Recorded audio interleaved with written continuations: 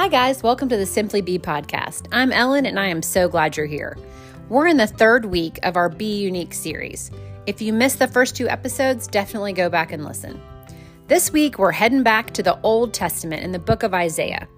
In Isaiah 64:8, it says, "Lord, you are our Father. We are the clay, you are the potter. We are the work of your hand." Have you ever worked with clay? Or have you ever used clay on a potter's wheel? I think that's so cool. I have never done it, but I've always wanted to.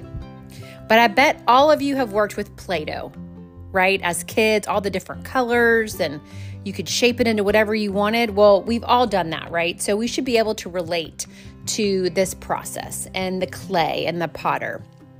So what does a piece of clay look like before you start working with it? Kind of a blob, right? No shape, nothing really interesting. It needs the potter to do the work, right?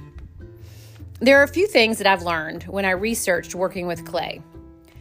First, you have to make sure to add water to the clay so that it can be moldable. If water isn't added, it will dry out, become hard and rigid. You won't be able to work with it. The second thing I learned is that when placing that blob of clay on the wheel, it needs to be centered, or when you start working with it, it'll be difficult to start shaping it and creating walls.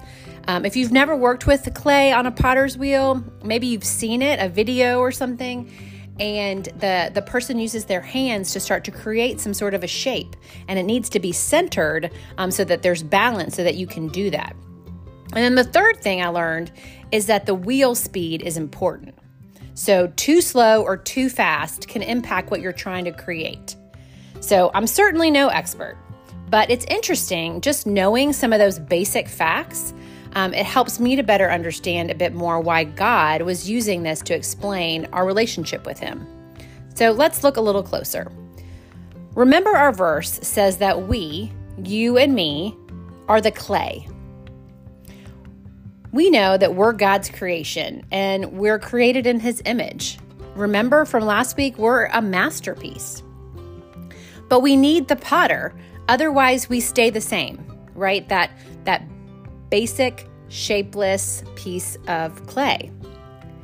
Our verse says that God is the potter, right? So we're the clay, and we need the potter to mold us and shape us.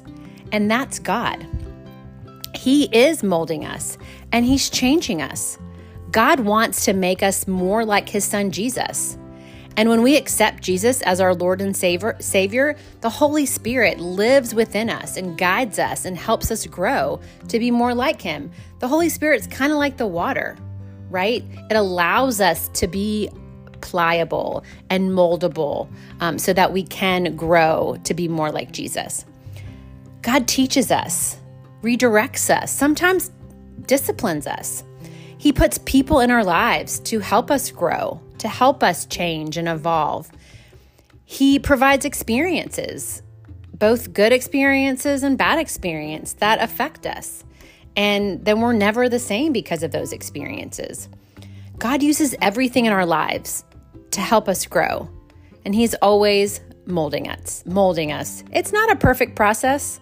Like the clay, the potter had to adjust and maybe start again. Like the speed of the wheel, the pace of how things happen in our lives is important, but it may not be the timing that we desire. But we need to trust God and His timing. Too fast or too slow could impact what He's trying to create in you. When we allow God to mold us, we turn into beautiful masterpieces. Remember that we are the clay and He, God, is the potter. Ask yourself this: are you allowing God to mold you?